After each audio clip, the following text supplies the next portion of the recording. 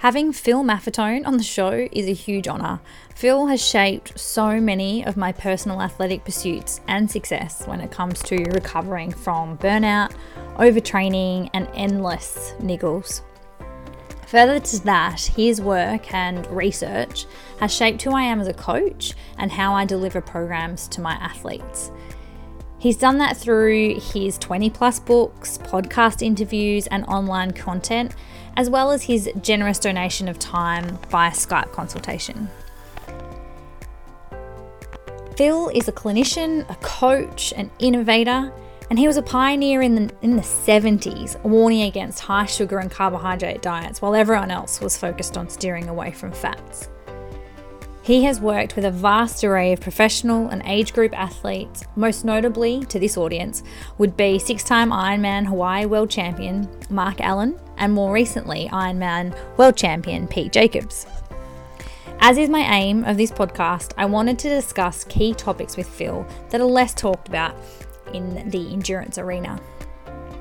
And on today's podcast, we cover what is MAF training, the stumbling blocks involved with MAF, longevity in sport, immunity, and the importance of MAF for wellness and happy hormones for the guys and girls alike. I hope you enjoy. You've done all the right things. You followed the program, but you're tired and the results are hard to come by. You know there has to be a better way. Perhaps you're struggling to put the puzzle pieces together, from training, recovery, nutrition, gut health, to hormone health and optimal wellness. Each season on Healing Grumpy Athletes podcast, your host, Katie Petticini from Holistic Endurance, will help put the puzzle pieces together and ensure you can achieve and express your athletic potential holistically. Katie is a self-confessed hormone nerd, endurance coach, wellness advocate, and triathlete, here to educate, inspire, and distill wisdom in an effort to shift up endurance norms. Grab yourself an almond latte, a herbal tea, or perhaps a red wine to focus your mind and enjoy the show. All right, everyone, we have a special guest on the Healing the Grumpy Athletes podcast today. We have Phil Maffetone. If you're not familiar with his work, I will link you to previous podcasts and his articles, website, blog, etc. so you can get the background. But the purpose of today is to get deeper into some specific topics that haven't been touched as much by Phil, which we noted is very hard to do, as Phil has spoken about so many areas of health and performance and how they integrate within our community, and he's done an incredible job over the last 2 decades of having an impact on our industry. So I'm truly honoured to have you here, Phil. Thank you. Hi, Katie. Thank you. Great to be with you. Now, there will be some people listening to the show who are unfamiliar with what you've termed the MAF approach. So you can just start with a basic background of what does MAF stand for and what it is? MAF stands for maximum aerobic function, and it's really the foundation of being healthy and fit. We're familiar with the aerobic system, or we think we're familiar with it. It's those red muscle fibers that allow us to move relatively slow versus sprinting. And those muscles are red because of certain pigments, but they're also red because there's a lot of blood supply that goes through these muscles. The red muscle fibers in the body, the aerobic muscles, are a huge part of our circulatory system. So, of course, the heart and lungs are part of that as well. And those muscles more than move us. They give us energy from burning fat. They are a big part of the immune system, and so on and so forth. So the system of developing maximum aerobic function is a way that we can get optimally healthy and fit. That's a great summary, and I think the 2 key points that you brought up there was it enables that fat burning potential as well as protecting your immunity. So can you describe to listeners the importance of that in the context of, say, an area that you're very passionate about is preventing overtraining? Sure, that's a a primary factor in preventing overtraining, having a good aerobic system. Because when we develop the aerobic muscles and the heart and lung, and we don't trash our immune system or our gut, which is another big part of the equation, we can tolerate hard workouts much better. We can benefit from hard workouts much better as well, and racing. And so the problem with overtraining is that people don't tolerate what they're doing. They don't tolerate their training. They don't tolerate racing. And that stress accumulates. It builds up, and it tears the body down. It slows recovery. And we then have this state of overtraining, which is, for many people, it's confusing. It's a spectrum. It's not one thing like, like having heart disease.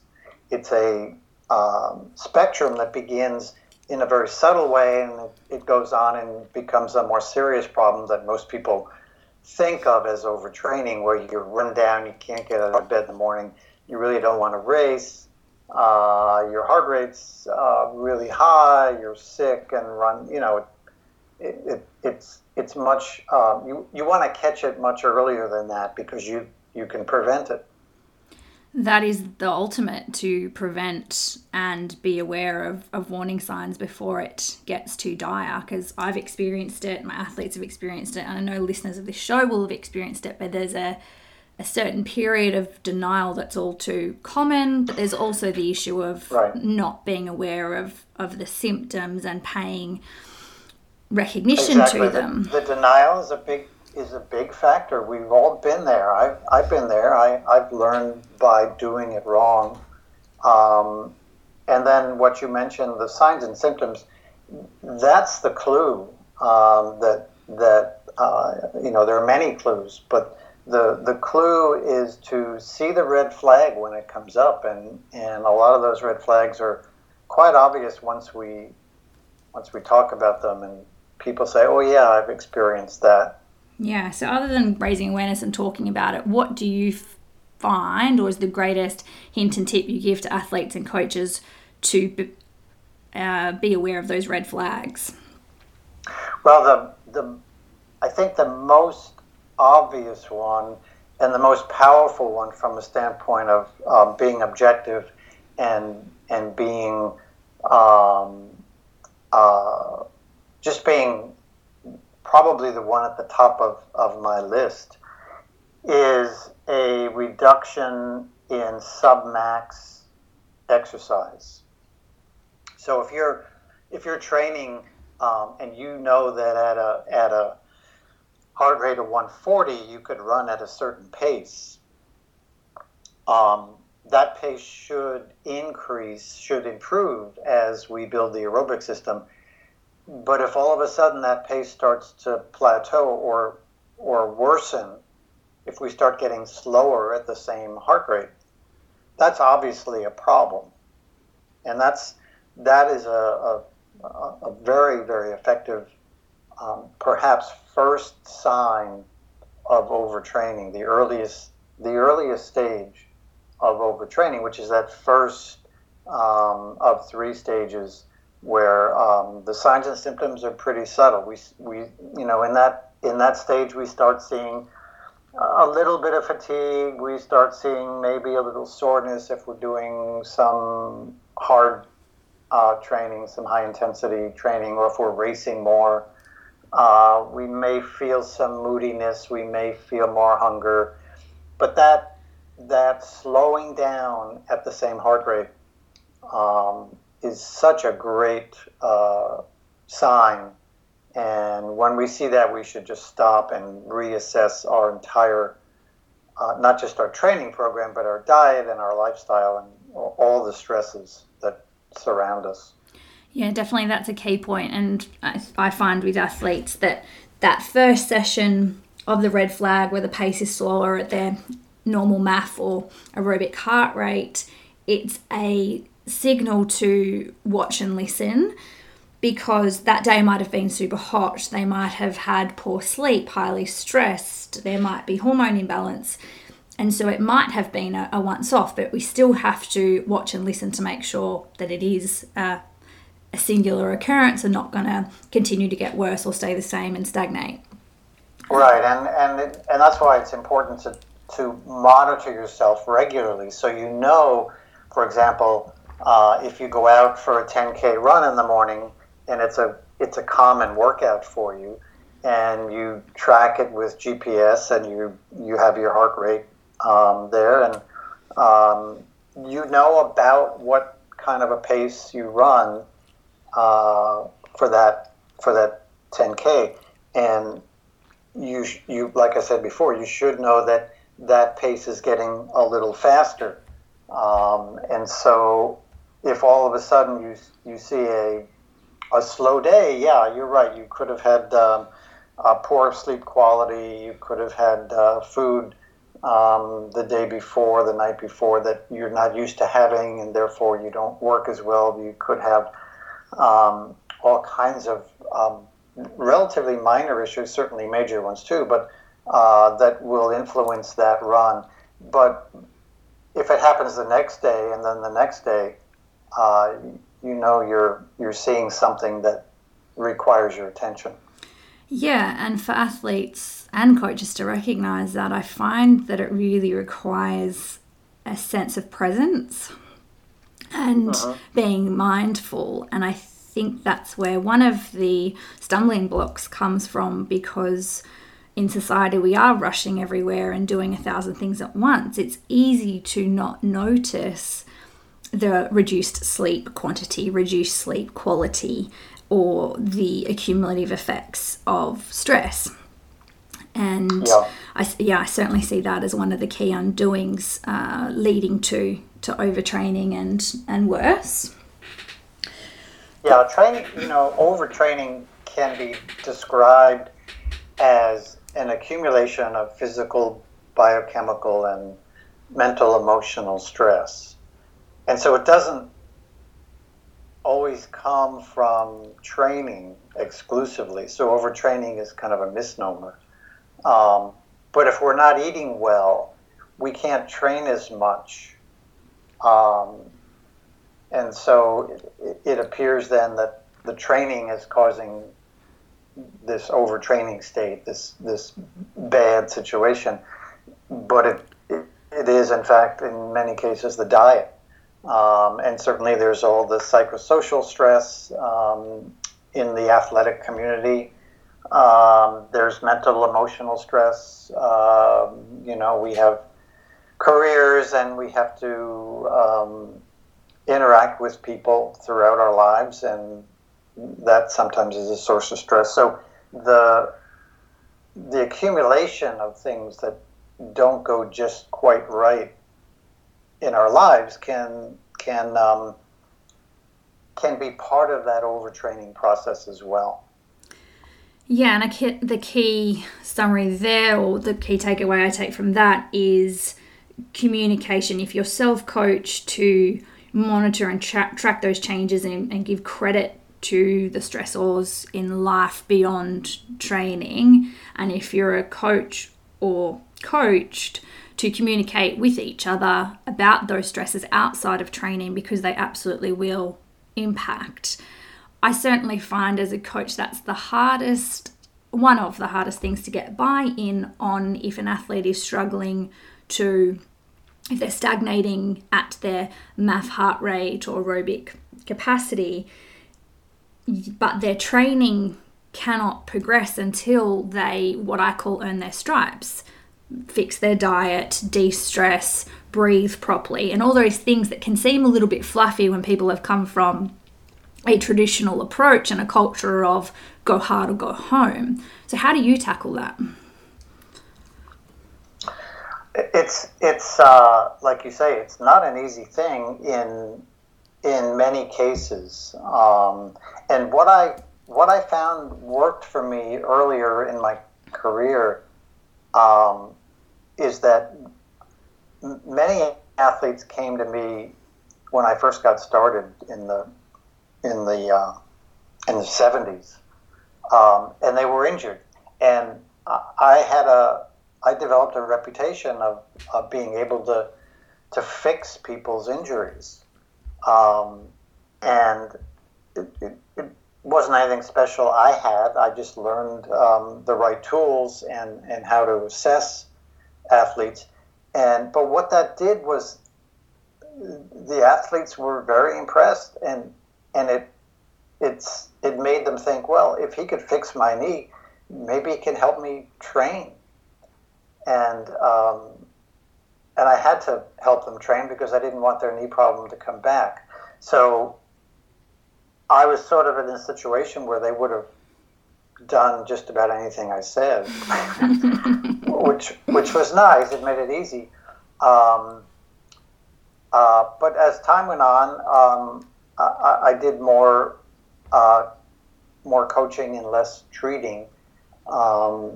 And building a reputation or not, you still have athletes that have an approach that they're familiar with, and to get them to change that is not easy. It's not just in sports. We're in a society as a whole that has embraced no pain, no gain.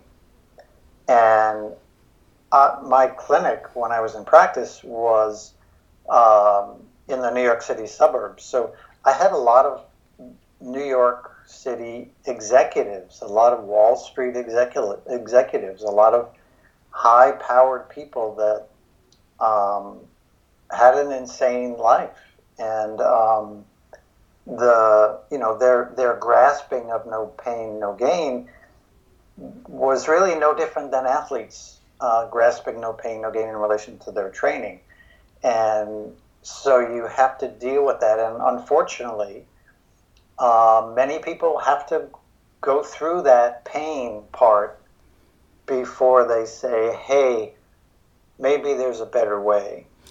Yeah, it's unfortunate that people have to go to that place of overtraining or burnout, life-altering, hormone imbalance and ill health to then see the light and turn things around. Hopefully, over the years, that will begin to change as your work becomes more common and I feel there is a shift. I feel people are getting on the front foot and wanting to prevent ill health, to prevent poor performance, because people are realizing that they go hand in hand, that they're not separate from each other.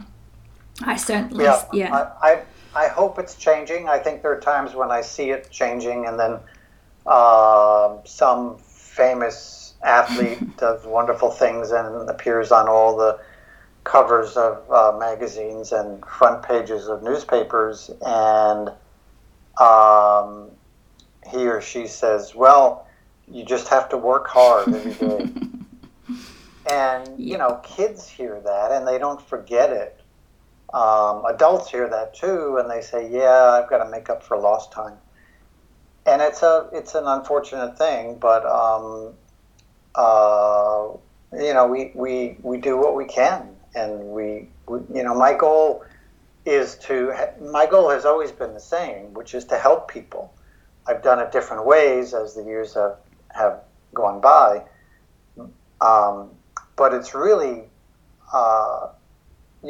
as a coach or as a therapist, we're not doing things for people so much as we're convincing them to do things for themselves.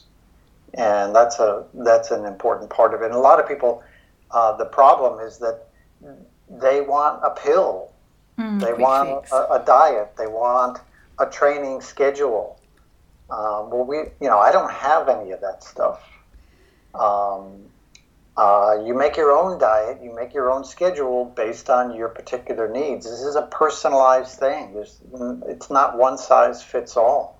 That's a huge message, definitely, for people to understand that the training that the person next to you is doing might be working for them. It doesn't mean it's going to work for you. And I think that's the most important thing to understand for those, say, training in big groups and trying to keep up with the pack and flogging themselves to do so, doesn't necessarily reap the same rewards as the person next to you. Right, and part of it too is helping people understand that we're humans. We're humans are very unique. We have this incredible brain. It's such an incredible brain that, well, let's not go down that rabbit hole. But it's such an incredible brain that we know what we should be eating, and we know how we should be training. We know how we should be dealing with people we don't like or we don't want to deal with. We know all this stuff. Humans have been doing this for millions of years. So what's going on? Why can't why can't we do that? I guess. And so that's a big part of what I try and help people with. Yeah, I guess yourself, myself, and people in the industry with this similar mission just need to be ready, willing, and able to assist those people when they are ready. We can't force and continually try and convince. People need to come in their own time. They get greater buy-in and therefore greater results. That's certainly what I've experienced, that there's no point trying to force someone into this if they're not ready. Right, very important point. And I learned that over and over again early in my career. You spend all this time and energy trying to convince people to be healthy when they really don't want to be healthy. They don't want to make the changes. And why have they come to see me if they don't? I never understood that, but they do, and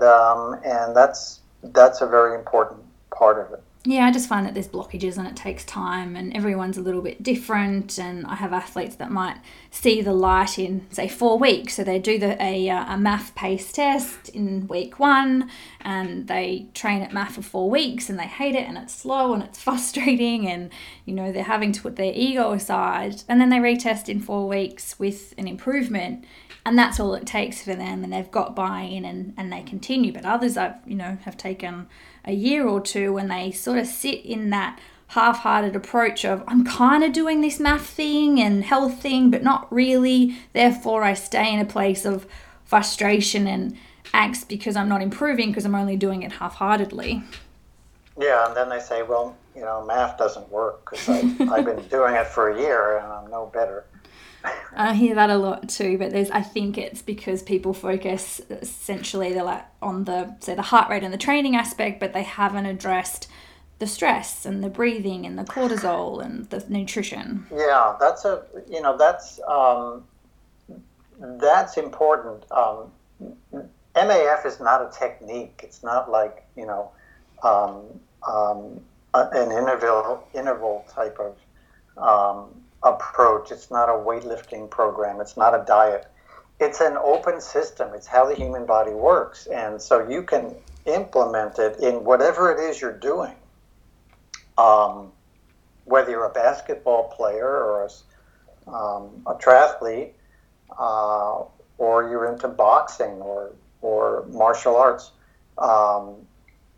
because it just helps you monitor your health and fitness, and when something goes wrong, you know it because the signs and symptoms are there, and you can measure so many things, and do it. What I sometimes say to people is, do anything you want in training and in diet, but here are some tools to monitor yourself. Let's see if you actually get better as a human athlete. And if you don't, then whatever it is you're doing isn't working. Yeah. I find it's not a matter of if, it's a matter of when. In terms of the ill effects of overtraining or non-specific training and hormone imbalance. We do need to protect ourselves in a proactive way. And I wanted to ask you about, say, juniors coming up through the ranks and, say, even pro athletes peaking in their 30s, particularly at Ironman distance. That's a large area of passion and interest for me, that I find there's not enough education and around health and wellness and how it relates to performance. And there's just this singular focus on performance. Let's throw all these athletes top level up against a wall, see who survives, and we'll take them through to the next level.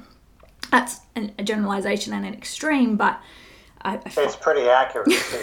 Yeah, in most situations. So from the juniors on up, I mean, it's really sad, but it is accurate. So what can we do about it? I've been trying to answer that question my whole career. Yeah. I think the only thing we have is education. And we have also people who have been through the process, who have made the mistakes, who have succeeded in coming out in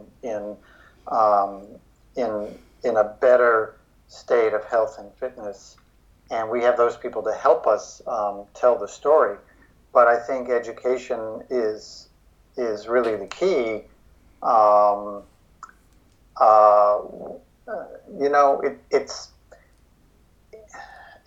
As soon as you see a one-size-fits-all approach, run away. You know that things aren't good, and that's a good indication if your youngsters are in sports, especially team sports. I'm not saying it's easy, but everybody shouldn't go out for the same run at the same pace because the human body's not that way. The no pain, no gain being instilled in young people is a terrible thing to do. And overtraining does exist in many young people. So don't assume that kids are immune to that. Yeah, I can't remember the exact stats at the moment, but I do know there was some studies done on Australian level junior triathletes in the female ranks. And there was a large percentage of drop-off from, say, that top-level age group going on to elite around the age of 18, 19. And it was correlated with that change in hormones and therefore drop in performance when not managed properly. Right. And I find that that's a key area of education that's missing around the effect of menstrual cycle and puberty, and so many juniors say having delayed onset puberty. What do you see being the major issues with that for female juniors? The short answer is stress. So it's physical stress, biochemical stress, mental, emotional stress. The physical part can be training. It could be too much training, either too much volume or too much intensity, or both, as is often the case. It could be other physical problems, such as wearing bad shoes, having dental problems, having sitting is a terrible thing for a young person, and that's what they do most of the time because they're in school. So the physical stress, and then the physical stress of training is a big part of it. But the biochemical part is diet and nutrition, and if that's not quite good, then it's going to have an impact on the physical training aspect, and now you've got two stresses acting together. And then the mental emotional part, and a lot of that is education. We don't realize it, but if we're not understanding the body properly, if we're not understanding what a rest day is from a physiological standpoint in general, or if we don't understand the benefits of sleeping, that's a mental emotional stress, and of course peer pressure. If you're a young athlete, peer pressure is potentially a big stress as well, and so you take the sum of all that stress, and it affects the brain. The brain then tries to adapt by stimulating two things. One, a the start of a cascade of hormones, and two, the autonomic nervous system, the autonomic part of our nervous system where we have a balance of sympathetic and parasympathetic activity. And both those triggers produce increasing levels of stress hormones and all kinds of other things. And the downstream effects, for example, of estrogen in a young girl, or a 12, 13, 14-year-old girl, or the downstream effects on testosterone in a girl or a boy, the effects of thyroid hormones in boys and girls, is profound in many cases. So you have these end result imbalances, and as a result, signs and symptoms. And quite often the signs and symptoms are treated instead of backtracking the problem to more of its cause and addressing that.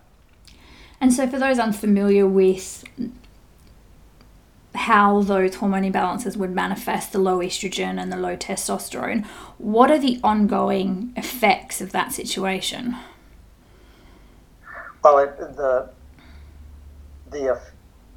the effects are you'll delay menarche, you'll have menstrual irregularity, you'll have muscle imbalance, you'll have you'll trigger other growth problems in the body and the brain. This is not something we want to do with children. Of course, it comes from the brain to begin with. That stress hits the brain, and the brain sends a message to the pituitary and says, fix this problem, and the pituitary sends a message to the adrenal glands, and the adrenal glands produce more cortisol. And the cortisol makes us a little stronger, makes us adapt a little better. That mechanism, initially, when we start training with higher volume and higher intensity in particular, is what helps us get better. But if we don't recover from that, then we've started overtraining. So it's a seemingly complex mechanism. It's relatively simple when you just kind of outline it. Stress hits the brain, physical, biochemical, mental, emotional. The brain tells the body to adapt. We go into a kind of a fight-flight type state in an attempt to adapt to those stresses, and we recover, hopefully. If we don't recover, that's when we get in trouble. Yeah, and I see that manifesting, say, as mood issues or decreased performance and poor concentration, or body compositional issues, whether it's a unwanted weight loss, unwanted weight gain, or an inability to lose when desired. So, or even lots of high prevalence of stress fractures from that decreased estrogen. So what we've spoken about in terms of education for the parents out there of junior athletes, Phil has some incredible articles on his website that I will link to. And same for coaches. I think there's a high level of responsibility there to become educated in all these factors beyond training zones and session prescription, because that junior athlete's health and potential, their longevity of life is in that coach's hands. Very much so. It's quality of life. You're influencing the quality of life of this person, and that's quite a responsibility.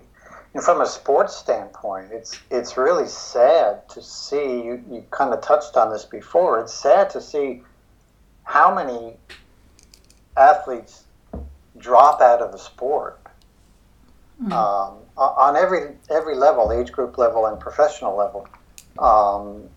And they just never, in many cases, they just never reach their potential, and it can get frustrating, and Injuries can hold them up, feeling bad, the inability to improve performance. Humans should, by nature, improve their performance. That's what humans do. They get better and better from an endurance standpoint. Now, in sprinting, we sort of hit a peak at 20 or 25, sometimes a little later, but we don't hit that kind of a peak as an endurance athlete, which is really what humans are. They are by nature endurance athletes. We can do quite well into our 40s or 50s, as some of the people I worked with achieved incredible feats at those ages. So, when you have to retire as a marathoner at age 30, something went wrong. Yeah, I totally agree. And I certainly worry about that end and the stories we don't hear about frequently that I certainly want to help bring to light and help people understand that the risk and reality of burnout and mood issues and poor concentration and retirement and injuries are very prevalent. We just don't hear about them because, of course, people don't want to necessarily tell the whole world, or they feel like a failure, or they haven't done something right. But they are important stories to tell to help the next generation of athletes coming through. And I think part of it is that these injuries or these bad signs and symptoms that many people are embarrassed to talk about, although others are not. What's important is that it means something is wrong, and I don't know why that's so difficult to understand. It means something is wrong. We're not in the sport of boxing where we pound each other as hard as we could, and we cause bodily damage. We're not running at each other full speed and collide midfield. That's not the sport we're in. So when we have a situation where it's like we've been boxing or just played a hard game of rugby, but we haven't, it means something is wrong. Our body is damaging itself. And indeed, the trauma of an auto crash, for example, is not much different than the trauma of training if you don't train right. Yeah, I mean, that's a significant point. I don't think people would ever think of it that way at all. And I find that because these symptoms, let's call them, are common, it's perhaps perceived as normal, and that's why they're not recognised. And particularly with menstrual cycle, unfortunately, I have found with female athletes it can be celebrated when they have that loss of menstrual cycle because it's one less thing to worry about. And I don't find there's enough education in that arena of the sometimes severe consequence of that long term. Yep. And it doesn't necessarily even have to be in the pro field, but even age group field, for women hitting their performance peak in their early 30s and mid 30s, I see that as quite a concern for fertility. But even like 20-year-old athletes that I come across who have had amenorrhea or loss of menstrual cycle, or even an irregular menstrual cycle, if they're not wanting to have children, or that's not a desire for them right at that point in life, they're not worried about it. Can you speak to the perhaps long-term or mid-term effects of that loss of cycle on fertility, but also general quality of life, even if they're not looking to have children? Sure. When your cycle stops, when you no longer menstruate, it means there's a significant hormone imbalance. That doesn't happen easily. So when it does happen, there's a lot of bad stuff going on, not just hormonally, but in the gut, the immune system, the brain, there's a whole spectrum of abnormal functions throughout the body in all the systems. And so that's going to have an impact on many aspects of our health and many aspects of our fitness, and quality of life is going to start to go down, and just about anything can happen. You look at fertility, that's one of many problems that we see in athletes, in men and women, is the reduced fertility. Brain function in terms of memory and coordination, gut function in terms of digesting properly, gut discomfort, muscle problems, muscle imbalance causing pain and discomfort, sleep irregularities, which then worsen the whole cycle even more. Oh gosh, we can go on. We can go on and on. The problem is that if you're in this situation, and again, male or female, but if you're in this situation, you go to your doctor and say, hey, I haven't had a period in 6 months. Unfortunately, what's often done is they're given medication to help bring on a period. That's treating the end result problem, not treating the cause. And that's a terrible disservice. I agree. So it's just, we're in this society where that, it's one big chaotic thing where people go through all this stress, and then they see a professional to try and get help, and it's not help. It's just, it's just a terrible situation. Yeah, it's important that people find the right practitioners that are going to dive into the cause and underlying, and the medication intervention, say with the use of contraceptive pill to bring on a period. I think a key piece of information there is a period, quote unquote, on the pill is not a true period. It's a withdrawal bleed. It's not the normal process that the female body is designed to go through, and I find that that's not quite understood. Yeah, that's a very good point. And another important point, which you had mentioned before, was communication, and the need for that doctor to communicate with that athlete and that athlete's coach is very, very important. And that, of course, doesn't happen in almost all cases. It should be a team effort, and let's find out what's going on here. Can we correct this in a natural way? And I've had plenty of athletes. As a matter of fact, I don't think I had an athlete, a female athlete, who had a menstrual disorder who was able to do what they needed to do to get healthy again, not recover from that.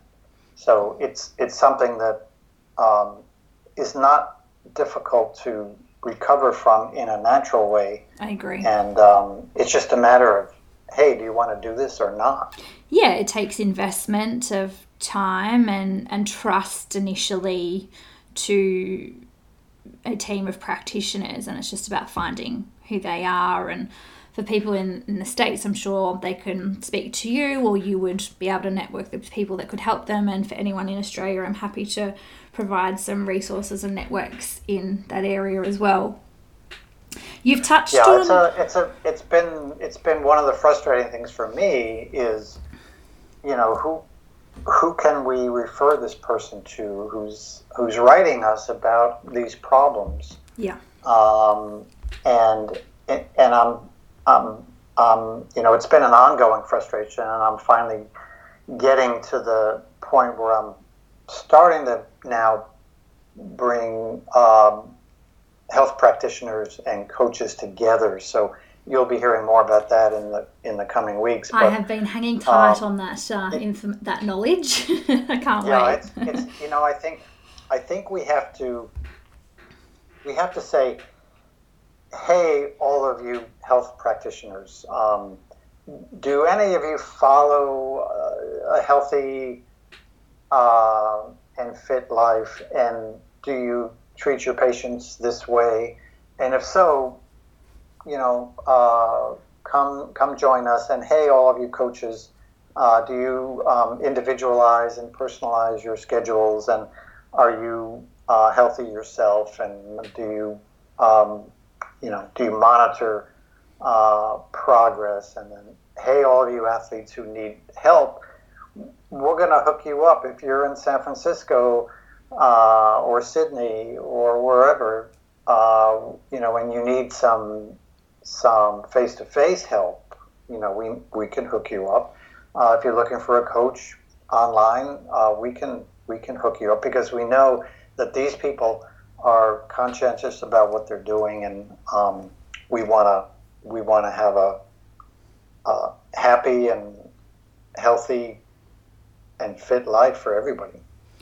I know, it's such a simple statement, but it's a big one that will have a big impact. So I look forward to that message spreading wide and far, and more coaches getting invested, because I feel that's where it starts, because coaches have a huge impact on athlete lives, and it's becoming more and more common for athletes to seek the help of a coach. And even if they are buying a template online, that those templates utilize principles of, say, the MAF method for a balanced approach to prevent overtraining, hormone imbalance, and everything we've discussed today. So in summary, with that situation of juniors or pros and amenorrhea or hormone imbalance and infertility, to summarize, that the first point of call would be to absolutely adopt the MAF method of training or low heart rate, and I will link everyone to those resources. That's the first point of call. And then looking at some pathology testing. If you're not testing, you are absolutely guessing, and as Phil has attested, it's so individual.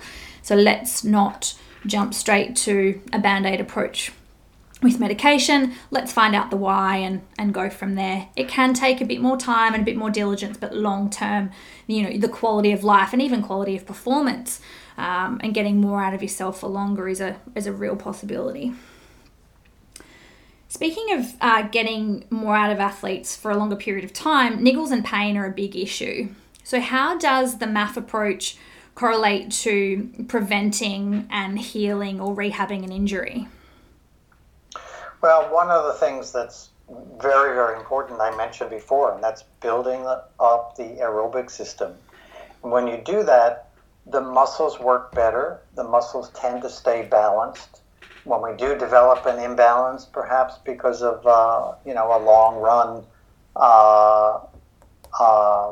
we tend to recover much faster when we have a good aerobic system. And again, when we're eating in a healthy way, we can provide the body with the raw materials it needs to recover much better from a biochemical standpoint. Recovery is very important, and when we don't eat like we should, we don't recover as well, because there's so much nutrition associated with proper recovery. So, it's all very much tied together. Yeah, direct correlation for sure. So with the MAF method of establishing the correct heart rate for an athlete, I know you recommend minusing 5 or 10 beats as their aerobic threshold if they are injured. Speaking to other situations where that might occur, as we've discussed, hormone imbalance, would you do the same for, say, an athlete that has started to have irregular cycles, or a male might have a drop in libido, or perhaps a female has polycystic ovaries or endometriosis? Do you apply the same concept in those situations? Oh, most definitely, because those problems are injuries. They are biochemical injuries. We think of an injury as some physical thing, which it is, but when hormones are out of balance, and we develop a polycystic ovary, that's a biochemical injury. When we have a menstrual irregularity, that's a biochemical injury. That is such a great way to put it. Yeah. Yeah, and when we're depressed, that's a mental emotional injury. Anxiety, very common in sports. It's a mental emotional injury. So when we're injured, it means we can't work out as hard as we might normally do if we were not injured. So therefore, we have to reduce our level of intensity to allow the body to get more out of exercise and recover quicker until we get healthy again. Then we can make some adjustments in that heart rate. Brilliant. I love it. And you have an app that helps people with this process of establishing what their maximal aerobic heart rate should be and perhaps what are their priorities in terms of lifestyle changes. So do you want to give people a bit of a background on the app and how it might be able to assist them? Sure. It's called the MAF app, and I wanted to. It's taken us a while to develop this thing because it wasn't as easy as I thought it was going to be. As always. I wanted something that would do what I did in my clinic when I was sitting in front of an athlete. And one of the primary things I did with these athletes was I talked to them. I asked them questions. How does this feel? How does that feel? Do you have a history of that? And the questions and the answers drove the process further. If you get a lot of yes answers about certain questions, you start asking these questions in addition, and then those answers, continue the process. And what the app does is just that. It asks you to start to answer a lot of questions, fill out these surveys that are categorized, systems-based categories of signs and symptoms. And then it goes on from there, and it asks about your training, and it will come up with a training heart rate, an aerobic training heart rate for you, the MAF heart rate. It'll give you some dietary recommendations based on the problems that you have. If you need to do the 2-week test and get off carbohydrates, it'll help you do that. And we have pretty much finished. We have the iPhone app, and the Android app is mostly finished, and it should be finished quite soon. So check in with the website. You'll see when that's available. But the iOS, you can go to the App Store and download that. It's a free app. I find that summary sounds like essentially it's a mind map of your brain and your process put into an easily digestible, functional app, really. It's like it's disseminated those key areas of your work and career. When I did the surveys and utilized the app, what I found most valuable was there's all these areas of health, nutrition, stress, mood, inflammation, injury, and aerobic function. It can be hard to know where to start for people, and it can be very overwhelming. And what I liked was I got those key priorities of concern on which surveys or areas I scored poorly on that I needed to address first. Of course, mine was stress, and that really highlighted that before I bother doing anything else, this thing I know is always there, that I always know I need to work on, needs to be number one priority. So it was a beautiful reminder to put it into practical terms, and I'd highly recommend athletes check that out and coaches to utilize with their athletes as well. Yeah, coaches and health practitioners. If you have a coach or a health practitioner, you can go through the assessment process and have the results sent to your doctors or to your therapist or to your coach. Wonderful. And again, to help with that whole communication process. Yeah, which is always a big battle for people. So to wrap up, you have 20 books, correct? To your name? I don't know. About that? So when you get to 20, you don't have to keep track anymore? I'll keep count for you. So of those Okay. 20, if coaches were to pick out one that was going to give them the best tool and resource to help their athletes or practitioners, which one would you recommend? Well, that's easy. That would be the big book of endurance training and racing. Excellent. And then if you're not a competitive athlete, the big book of health and fitness would be the best one. That has more lifestyle, other lifestyle factors, diet, nutrition, stress management, and things. I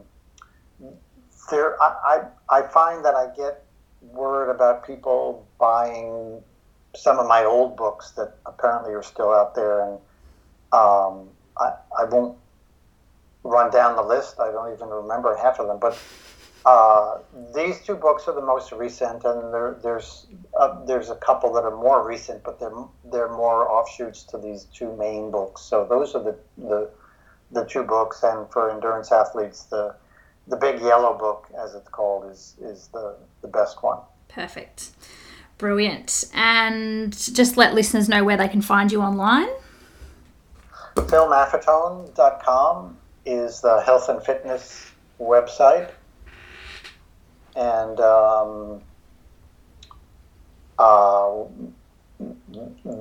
that site will keep you pretty busy. It will. Yeah, there's incredible information, and I'll link to some key articles that relate to the topics we've spoken about today. Thank you again for coming on the show. I'm truly honoured, and no doubt we'll have you again. And if listeners want to shoot us through some questions, and if they're looking for some resources, we'd be happy to help. So thanks again, Phil. Thanks, Katie. It's been fun. Thank you. Bye.